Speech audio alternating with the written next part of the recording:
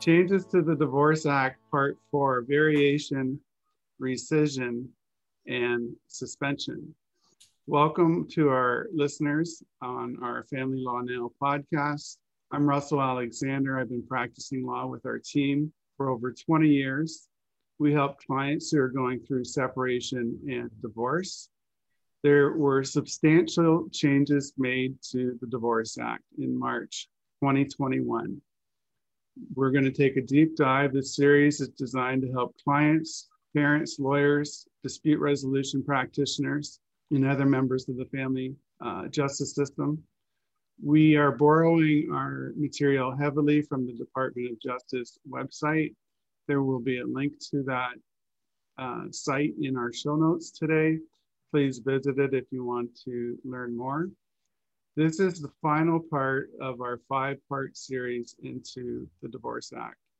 Part 1, we dealt with objectives and duties. Part 2 was a 2-part series that took a deep dive into the best interest of the children. Part 3, we did another deep dive into issues of mobility and jurisdiction. And this is our final part to wrap up these changes. So we have over 8 hours of content for you to review if you want to take a deeper dive into one area or the other. We also do live webinars where we do a much higher overview of some of these issues.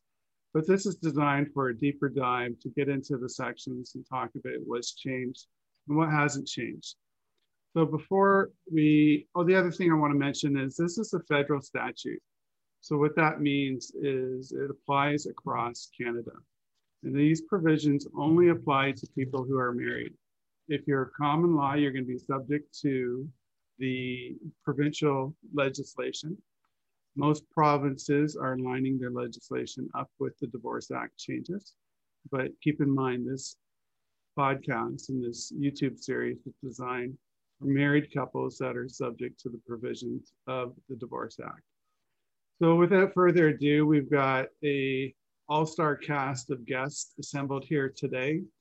Briefly tell us about yourselves and then we'll get into these changes. You want to make a start, Nafisa?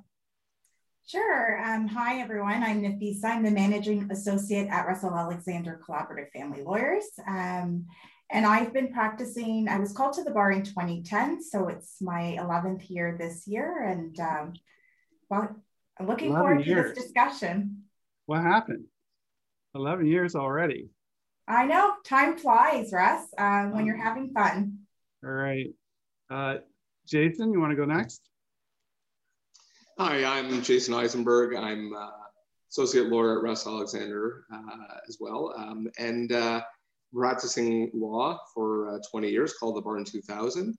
Only do family law, practiced in some other areas in the past, but predominantly family law for those 20 years. Thank you for joining us, Jason. Margie, you're next. Hi, I'm Margie Primero Pimentel. I'm an associate family law lawyer here at Russell Alexander Collaborative Family Lawyers. I was called to the bar in 2002 and been practicing only family law, I should say, since 2007. So now it's my 14th year. Thanks. Awesome. Thank you so much for joining us. Let's make a start. Nafisa, I think you got our first section. Yeah, so we're going to be reviewing variation, rescission, and suspension today. So that's section 17 of the Divorce Act. So in terms of a variation order, this section allows parties to apply to vary, rescind, or suspend the terms of an existing support or parenting order. So variation under the Divorce Act is not an appeal. It's not a new hearing. So when judges are looking at making any variations under section 17, they usually will limit themselves to making the appropriate variation, but they're not going to weigh all the factors to make a fresh order that's unrelated to the existing order, unless there are circumstances that require a rescission rather than a mere variation. So that's sort of an overall review of the section. So there have been some changes with regards to this section. So I'm going to focus primarily on section 17, 1 to 3. So briefly, a court of competent jurisdiction may make an order varying, rescinding, or suspending retroactively or prospectively 3 types of orders. So there's a support order, a parenting order, or a contact order. So there has been some language change, and as there's been many podcasts about it, it's a language change from custody to parenting order. So in the old section, parenting order is referred to as custody order. It's now changed, and that's to broaden the language and to ensure that there's an idea of what is in the best interest of the child. It's right in there. You know, people get charged when we talk about custody. When we just even say the term custody, it brings up a lot of emotion. And so I'm hoping that with this language change, it may help our clients focus a little bit on, you know, what does that actually mean? And so that's, you know, parenting, and it really relates to children. The other change here is in the old section, there's a very broad term as to what, you know, who can apply to vary, and it says, you know, any other person.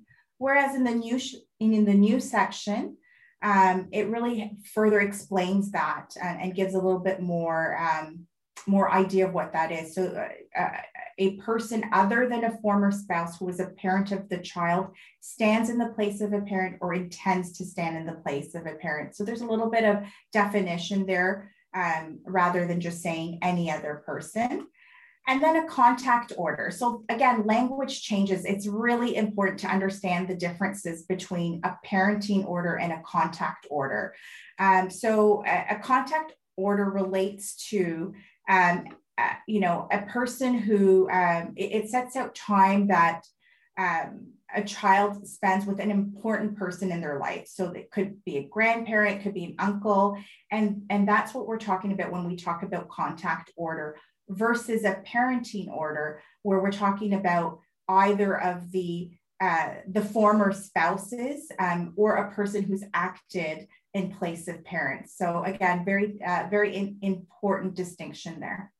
Yeah, great point. There is going to be an overview of all our topics in the show notes and also on the description. I do have 6 or 7 items I was supposed to say, but we're going to be getting into them in any event. Margie and I did a live webinar on these changes, and we were having fun with this idea. There's these themes, right? Some lawyers view themselves as a peacemaker, and some view themselves as an arsonist. I think Margie's take, or sorry, no, peacemaker or warrior. Yeah. Margie's take was arsonist, right? We all know lawyers that want to burn everything to the ground, or firefighter. I think she just likes the firefighters because we keep coming back to firefighters all the time. But that's kind of an interesting filter to run these changes through. So I think here, this is clearly a win for peacemakers and firefighters. We're taking the fight out of the language. A lot of these clauses we're talking about today is to sort of clean up the act and tie up some loose ends to make it consistent. So that's what I think is happening here. How about you, Jason?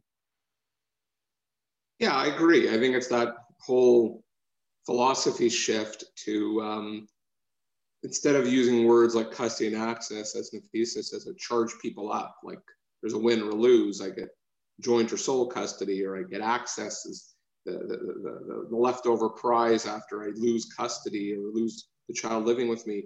We focus more on the child. The child sees it as I got parents, or I've got people that I have contact with. And so, you know, that's what we should be doing, is focusing more on the child, because there is no winning and losing when we look at the child. There was too little focus on them. And whether you're a peacemaker, a firefighter, or whatever you are, you know, focusing more on the child is a good thing. Yeah. I guess the other filter Margie and I were playing around with, you know, are these changes an evolution or a revolution? You know, near the tail end before the Divorce Act changes came in, a lot of case management judges were telling us, who cares about the language? Water it down. Don't use those terms. That's going to hold you up and send you off to trial. Like if somebody thinks they're losing, right? So in that respect, I think it's a bit of an evolution of what many Superior Court judges in Ontario we're already doing. But in a different respect, it's a revolution, right? We are taking the fight out of the Divorce Act in terms of the language, even bringing grandparents and third parties into the scene and saying this could inform our decision as to the best interests of the child or children. I think it is revolutionary. Grandparents usually got shut out because of parental deference. But what's your take, Margie? No, I completely agree. I'm just going to echo what everyone else has said. And, it's really taking away the wording it's really proprietary almost, like viewing children as property, and taking that wording away from it. That's really an antiquated concept. And most often when I had to talk about custody and access, they would not really understand that it's really about decision making. It's right. Really about that bundle of rights as a parent when you're making important decisions about your children, and not really about where the kid is going to stay or where the kid's going to live, right? I mean, that's part of it, but custody, the old term custody, is really about decision making. And I really like the fact that they've changed that to reflect the reality of what that word really means. And that's great insight. Most of the decisions affecting children when you're going to court have already been made, right? Religion, schooling, medical decisions. Most Canadian families defer to their family doctor. So a lot of the big ones are gone, right? There's some other big ones out there, mobility and some other issues. But again, in that respect, I think that's really good insight. What do we got up next, Nafisa? So we have a section, subsection 17.5, factors for parenting order or contact order.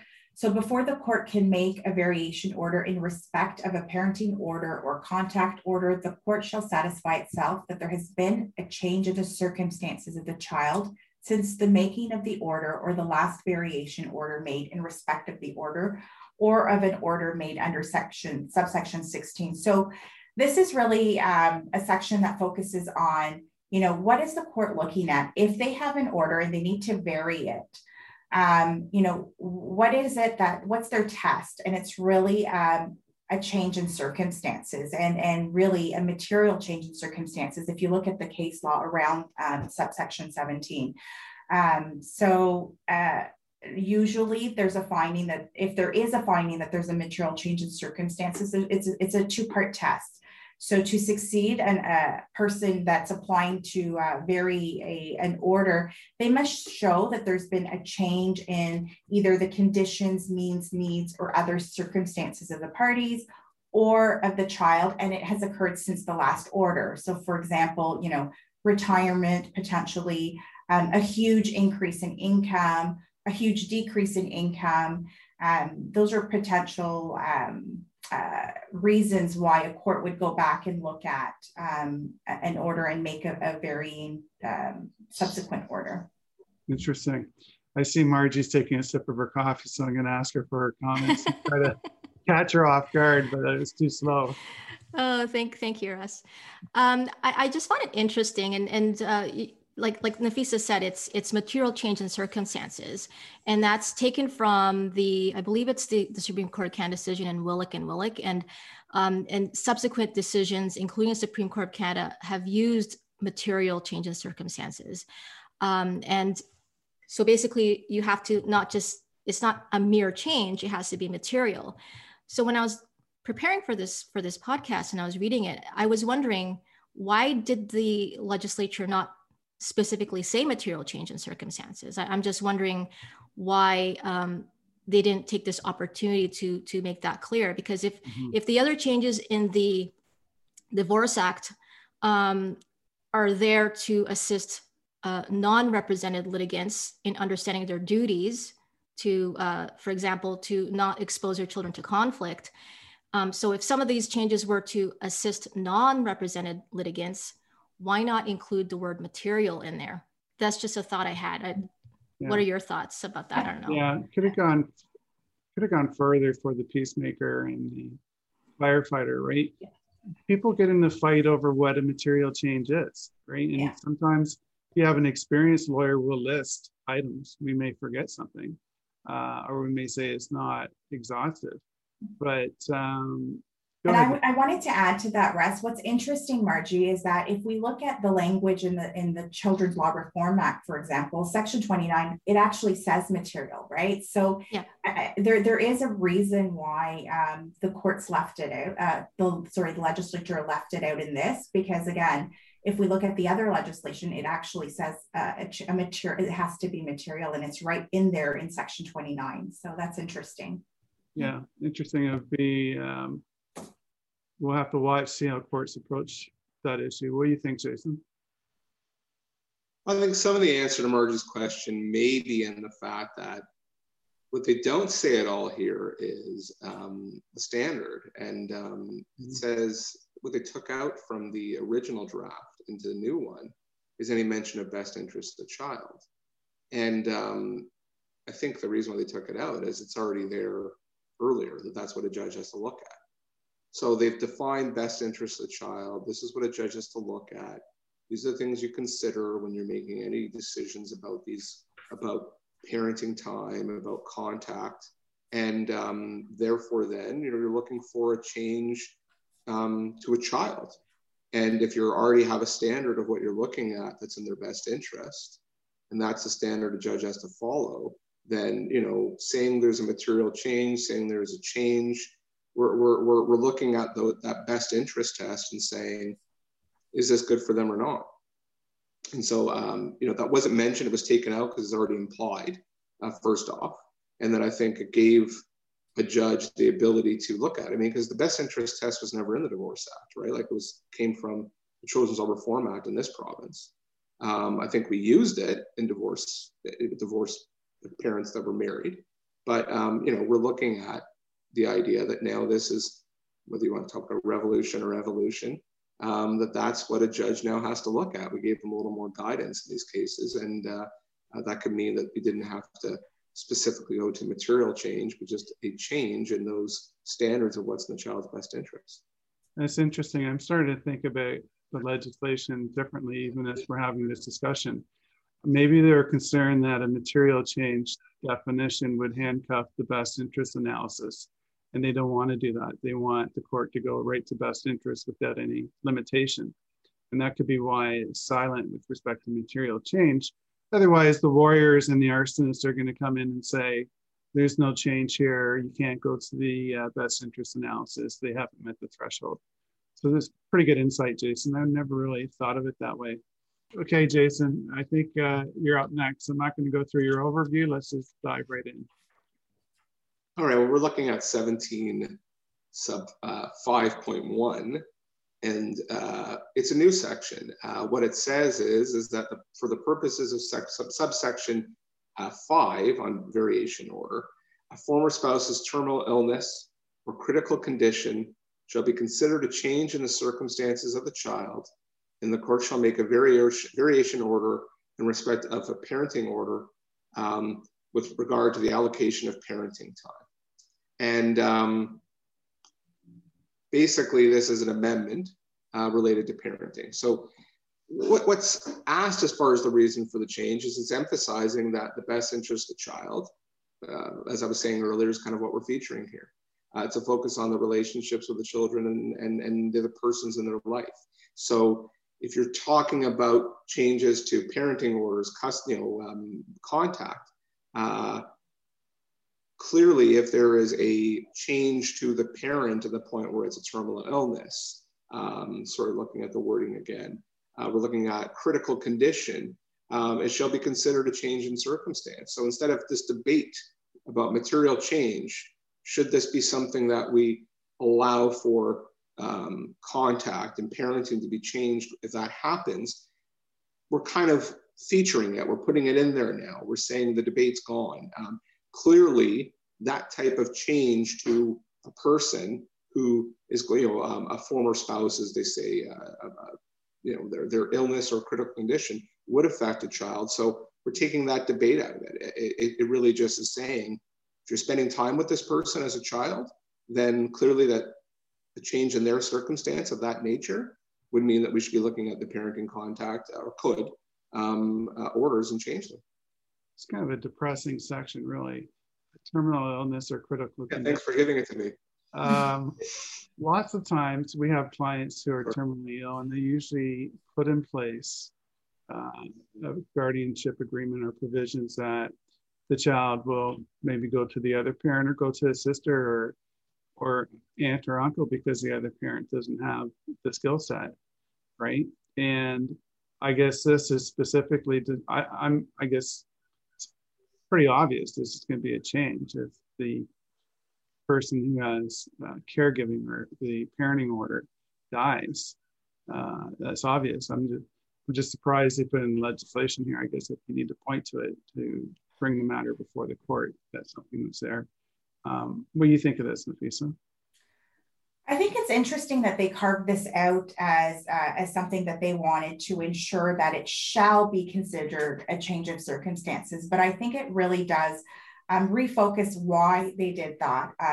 If the former parent has a terminal illness, you don't want them stuck in court trying to figure out, okay, is this having to meet that test of whether it's a change in circumstances. So I think it's eliminating some of that litigation where, right away it's a change in circumstances. We can deal with that situation in a timely manner. So I think that that's, again, focused on the children because the impact is the children, right? If a parent is ill and unable to take care of them, or if there's in a situation, I think it's important for this to be in here because I know there has been litigation where, we've had clients who are terminally ill and stuck in litigation and, really, really awful situations. So. And it goes back to the best interest of the child analysis, and everything seems to circle back to focusing the court on that analysis. What do you think, Margie? There's not really much for me to say. I mean, I agree with what everyone else has said. And I think, the removal of any reference to the best interest of a child it really doesn't mean anything in the sense that, section 16.1 already says the best interest of a child is the only consideration, regardless of what we're talking about. And so in this case, if it's a terminal illness or critical illness of a parent, then it has to be decided based on the best interest of the child. Right. Agreed. Okay, Jason, I think you got our next item. Well, it's 17 sub 5.2 now, and it's a completely new section dealing with relocation. And what it says is the relocation of a child is deemed to constitute a change in the circumstances of the child for the purposes of subsection 5. There was no old section. So it's basically establishing that a child, if there's going to be a relocation, it is a change in circumstances for a child that would allow for the varying of a parenting order or contact order. And it's recognizing that that is something that clearly would be some type of change if you're trying to relocate a child instead of debating whether it is or isn't. Discouraging people from litigating trivial matters is possibly what you're trying to be doing here, but recognizing that that would be significant enough that we don't need to be debating it anymore. Right. I wonder how we're going to define relocation, right? Is going to a different jurisdiction, like different school district relocating, or going to a different city or jurisdiction of the court or province. There might be a little bit of gray area there for arsonists and lawyers to carve out, but I'm not sure. It does provide clarification, and I think that's a good thing. Margie, what do you think? Well, to your point, I think when you're talking about relocation and whether or not it's relocation within the definition of the Divorce Act, I think it'd have to be looking at how it impacts the child. And so, if it impacts a child, obviously a relocation where a child, for example, moves to a different province, that will naturally impact their relationship with the other parent. And I think with, this essentially codifies Gordon and Gertz, right? Gordon and Gertz essentially said that any relocation is always a material change. So that's Bill Rogers' favorite case, right? Gordon and Gertz. Is it? Yeah, well, when we did relocation, he just loved that case. I didn't know that. Okay. Nafisa, thoughts?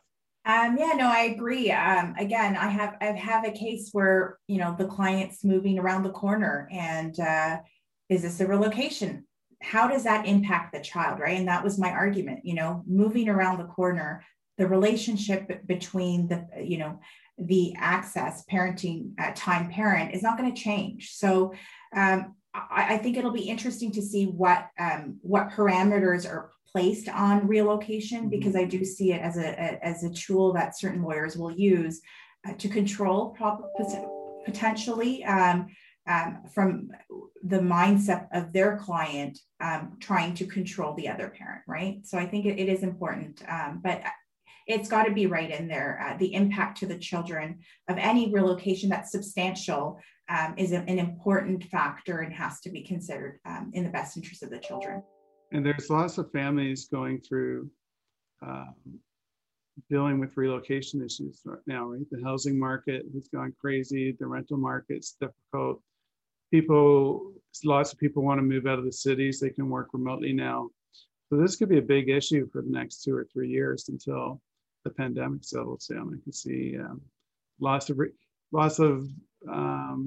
you know, basic arguments about affordable housing, right? What's in the best interest of the child? I can't afford to purchase a house that's $200,000 or $300,000 over asking price. So, right. And again, it's weighing that concern over, you know, the contact with the other parent, right? So that this was actually just a mobility issue I just dealt with. And it was really hard. The judge had to balance the mother's inability to pay or afford a house and how far she could go from the father to ensure that the children maintain that parenting schedule. So it will be a live issue. You know, people just cannot afford to live close to each other. Once that matrimonial home is sold, where does the parent move to with the children? And how do they make sure that wherever they go to, the other parent is close enough to have that important contact? And in Southern Ontario, with the market the way it is, we're seeing people move further and further up north. Oftentimes they're moving out of province to the East Coast where it's more affordable. So I think this issue is going to be on the front burner for a while. But great insight, Nafisa. Thanks for sharing your example. What we got up next, Jason? Well, this is now 17 sub 5.3 of the Divorce Act, and it's a new section. It says relocation prohibited, no change in circumstances. A relocation of a child that has been prohibited by a court order under paragraph 1B or section 16.1 does not in itself constitute a change in the circumstances of the child for the purposes of subsection 5. So this provision prevents the variation of an order simply on the basis that an application for relocation was denied. So I guess this is one for your arsonists, your warriors. Well, because it's basically saying if I ask to move, relocate, whatever wording, mobility, whatever we want to fill in there, and I lose, does that loss in and of itself allow me then to say, well, there's some material change now, like I can't move. And if I can't move, I want to do something else now. I mean, that's the way I see it. Maybe there's a more broad way to look at it. So it's a way of saying, well, every loss is still potentially a victory if you want to reframe it, repackage it, whatever you want to do. And that's what warriors and arsonists might do, is continue the fight. So if there was no change in the child's circumstances, then there shouldn't be, based on relocation, then you shouldn't be allowed to just go back in and re-argue that. If there's been a change in the circumstances of a child, material otherwise, then you still have that remedy, right? Come back and talk about it then. But if you lose and you don't get what you want, it doesn't mean like, oh, now, look, I have to stay here. This is a whole new change. Let me repackage this in a different way and continue the argument. Interesting. Nafisa? I didn't really understand this section as to why it was in there, to be honest. But I'm guessing that someone or has made that argument. And so the legislature decided that, we'll put it right in there. It's not a material change in circumstances. If you've tried it, didn't work, your application got denied, that in and of itself isn't a material change. So I think it's happened and they wanted to protect against that, but I don't really understand the section. Margie, your firefighters and peacemakers might be taking a bit of a hit on this one. What do you think? Well, I think, when you think about what the Supreme Court of Canada has said, and it's material change in circumstances, and what that means is not only a change or a material change in the child's needs, but it's also the ability of the parents to meet the needs of those children in a fundamental way. Then can't we argue that if a parent who wishes to relocate, for example, for a job, right, and their relocation application has been denied, doesn't that affect that parent's ability to meet the needs of the child? So I guess this provision doesn't necessarily prohibit an argument by an arsonist or a warrior on that basis. But it's just, for me, it just draws my question. It makes me question that, right? If you can't relocate with the child, then you have this wonderful job, you have to support your child. Where does that leave you? In my opinion, that is a material change because it affects your ability to meet the needs of that child. Yeah, when we did the relocation podcast, one of the provisions which seemed a bit different was the court cannot consider if the parent will still move if they can't move with the child. That was like a forbidden analysis, and there's some debate over why that was in there. I think this is sort of along the same lines as that stream of thought in terms of the approach the legislature was taking. But the commentary on the Government of Canada site does indicate this provision is similar to one in British Columbia's Family Law Act. So I guess if there is some gray area here, you could do some research in terms of how BC has dealt with this specific provision. And those cases may inform us in terms of how the courts in Ontario and other places of Canada will approach it. So interesting point. Again, something that we're going to see some developments in, I think, in the future. And again, if there's gray area, these lawyers who are warriors or want to fight is going to give them some wiggle room, right? Maybe we could have done a better job pinning this part down for the peacemakers and firefighter type lawyers out there. Are we moving on? I think you're done, Jason. Do you have one more? I think that's it for me. Oh, that was a great summary. Okay, Margie, you're at bat. Okay, so another change to the Divorce Act is priority to child support, and that's under Section 17, sub 6.6. And this is a new provision. This did not exist before. And it comes after subsection 6.5. So what section 6.6 says is that section 15.3 applies with any necessary modifications when a court is considering an application under paragraph 1 sub A, which is an application to vary, rescind, or suspend, in respect of a child support order, and an application under that paragraph in respect of a spouse support order.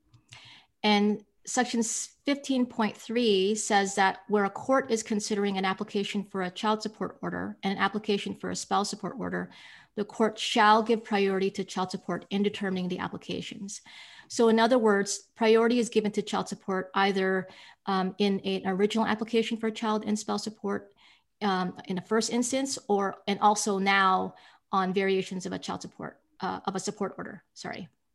And so child support always takes priority over spouse support. And when I go over the support calculations with my clients, I tell them that the amount of spouse support is determined really by the amount of child support, if any. And so once the child support is taken off the top, and that's from your disposable income, then the divorce rate calculator provides a range for spousal support. So the bottom line is that child support comes out the top first, and whatever's left over, it's filtered down to determine spouse support. So this change really just simply codifies that principle that we as family lawyers have, told our clients in the past. Interesting. So more of an evolution. What do you think, Jason? Yeah, I agree. I think that, if you're looking at child and spousal support, spousal gets paid last.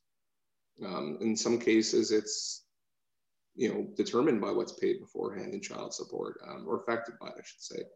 And if you're going to vary orders of spousal or child support, that same principle should apply in variations, right? That's what these sections are about. Don't use one theory for orders when you first separate and you're figuring out what to do with support, and then use a different theory, a different priority to child support, or not, when there's variations. So it should be uniform, and that's kind of what this does. Nafisa? Yes, so I have some of the same comments. But again, it refocuses, okay, children come first. Like what, at the end of the day, we have to make sure that the children are taken care of. And sometimes people just don't have the means to do both child support and spousal support. So even though there's entitlement to spousal support, based on, a need or a compensatory basis for spousal support, the payor may just not have the financial means to pay it out. So that's something that is important for support recipients to understand, that you can be entitled to it, but we have to look at, reality sometimes kicks in, and we look at the dollars. There just simply isn't enough money to go around for both a child support and a spousal support payment. So that's important for support recipients to understand for spousal support. Yeah, it's an evolution, certainly, of what we're doing already. I'm just trying to think through some of the concepts here, right? You think of the family's incomes for both spouses as a pie, right? We divide it up. Oftentimes, the parent with the children will get a bit bigger slice of that pie because their expenses are higher. So I'm just trying to think of scenarios where we would need to say child support is going to trump spousal support. I guess there's tax consequences to a child support payment. So that may put a little bit extra money into the recipient's pocket, right? If it's coming tax-free, that may be a good benefit.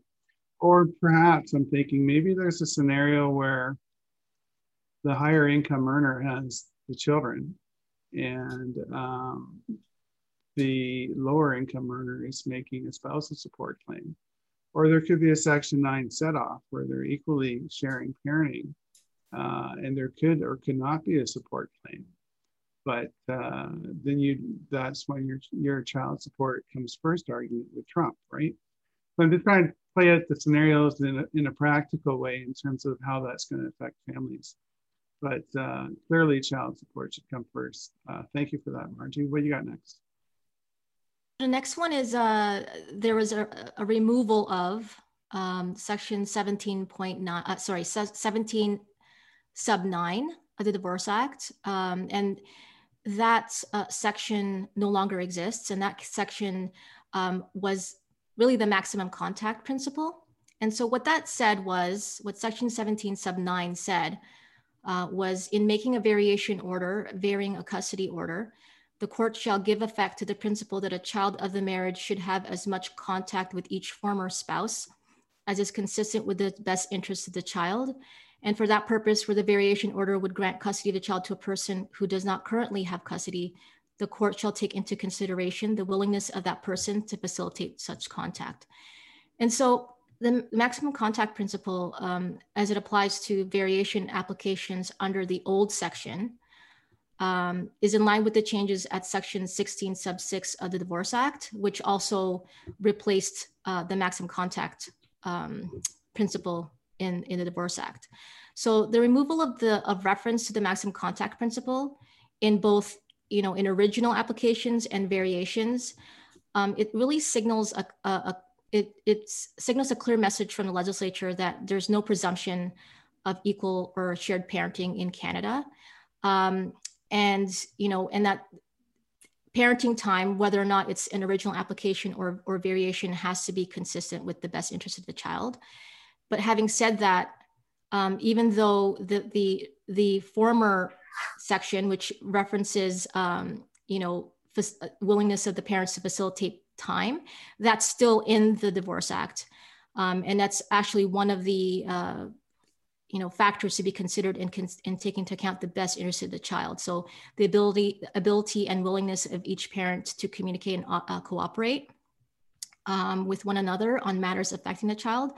So it's clear that that the new Divorce Act doesn't create presumptions in favor of shared parenting, but it still encourages co-parenting to the extent that the arrangement is appropriate and obviously doesn't pose any risk to the safety of the child. Yeah, I think removing maximum contact is a revolution. It really does open the door for third parties, especially grandparents, to have more of a say. And we see that even in relocation applications, that these people need to be provided with notice. So clearly an important change would be my view. Lisa, thoughts? Yeah, I do agree. Again, with the maximum contact principle, there are lots of arguments being made. Well, you're not acting in the best interest of the child because maximum contact is what is necessary here. Is an argument I've heard a lot of times. So contextualizing this, and it's not the best interest of the parent. So right. Making sure that the time that the children spend with either parents is in their best interest. It's not that it has to start at a presumption of 50-50. So it's taking that argument out and really focusing on the circumstances of the child and the relationship between the child and each parent. So I do welcome this change. We often see that in motions court, right? Parents saying, I want my access. This is my time. Well, guess what? It's not about you. It's about the best interests of the child. But we see that all the time, right? Like this is something that belongs to them. And this clarifies that, no, it doesn't. It's not maximum contact, it's best interest.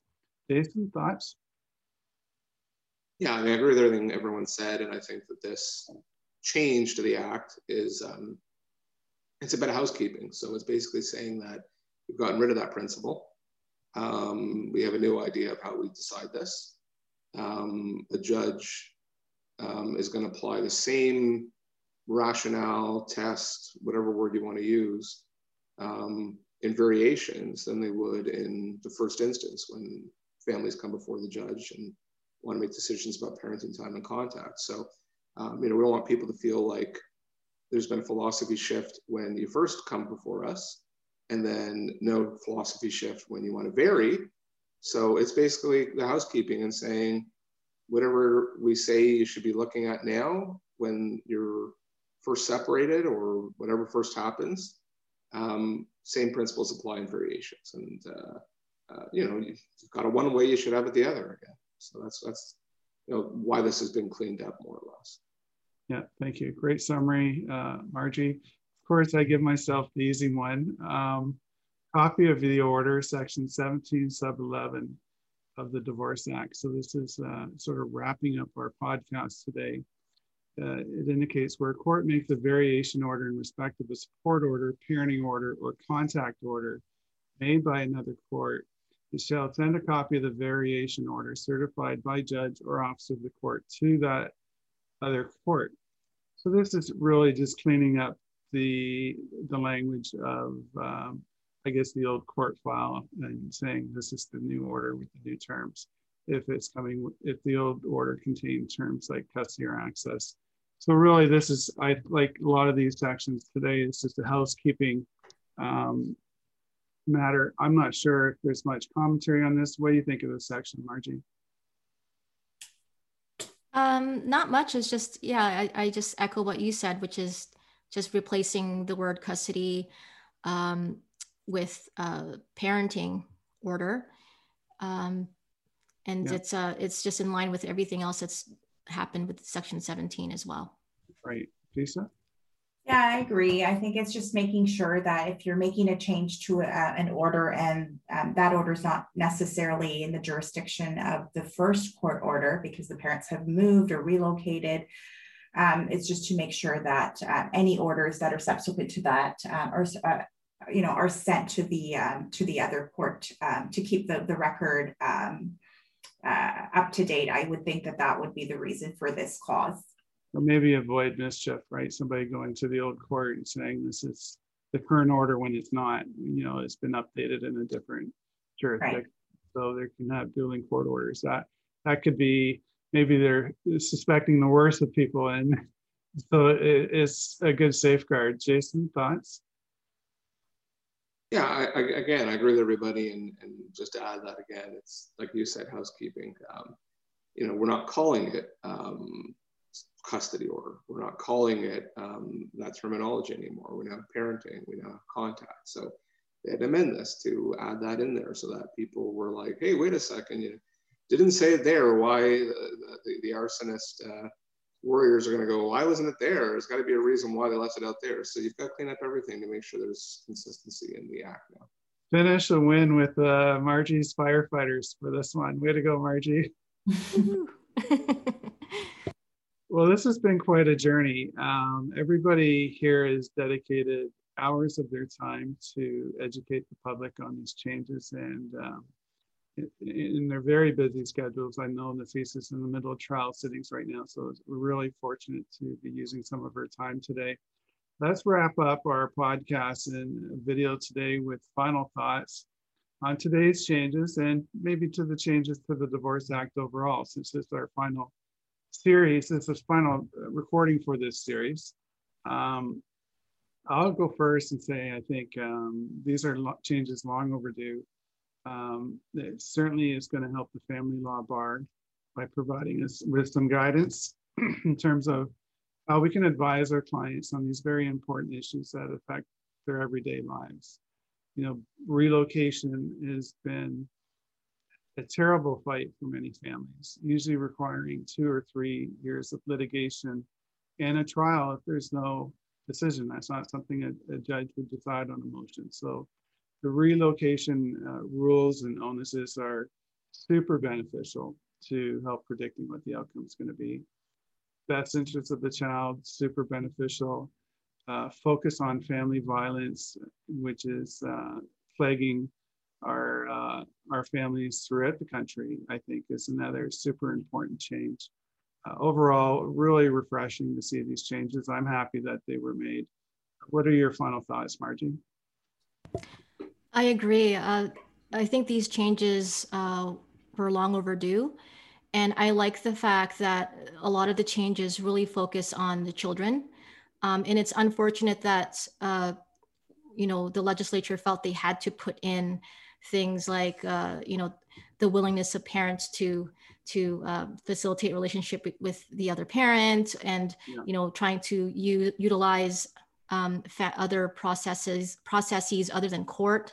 It's unfortunate that they had to put that in there, but for people, litigious types of individuals who are not represented, I think they need that in the act so they can understand what they need to prove, and it's a welcome change for sure. Yeah, we always, have that question: how do you stop a litigant who will stop at nothing? Right? We have these people who are just out to, they're arsonists. They want to burn everything to the ground. They're unhappy with the relationship or the way it ended for whatever reason. So I think you're right, Margie. These changes send a very clear message to litigants who only want to litigate, right? And for probably improper purposes. Who do we want to go next? Jason? Yeah, I think that, I don't, my thoughts are, whether I'm correct or not, is that these changes, family law is an area where it can be great. Every major change we've had, child support guidelines, spousal support advisory guidelines, I think they're meant to add clarity to take away argument. Child support turned into mostly arguments about income and time. If that was the intent or if that was the product, but the arsonist and the warrior is always going to find something to argue about. And I think my thought is the intent was to take away argument here and create clarity and say, this is what we need to look at. This is what we focus on.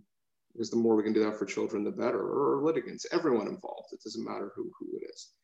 You're always going to find people that want to argue things, but I would say that my thoughts were that this is a development, you're right, long overdue, and hopefully adds clarity, takes away argument, or maybe narrows argument, so there's less to argue about, because yes, it takes far too long to navigate your way through court, and that's what we're doing here in a lot of cases, and it takes far too much money and far too much damage to the children and all the players along the way. So we can add clarity, we can hopefully take away argument.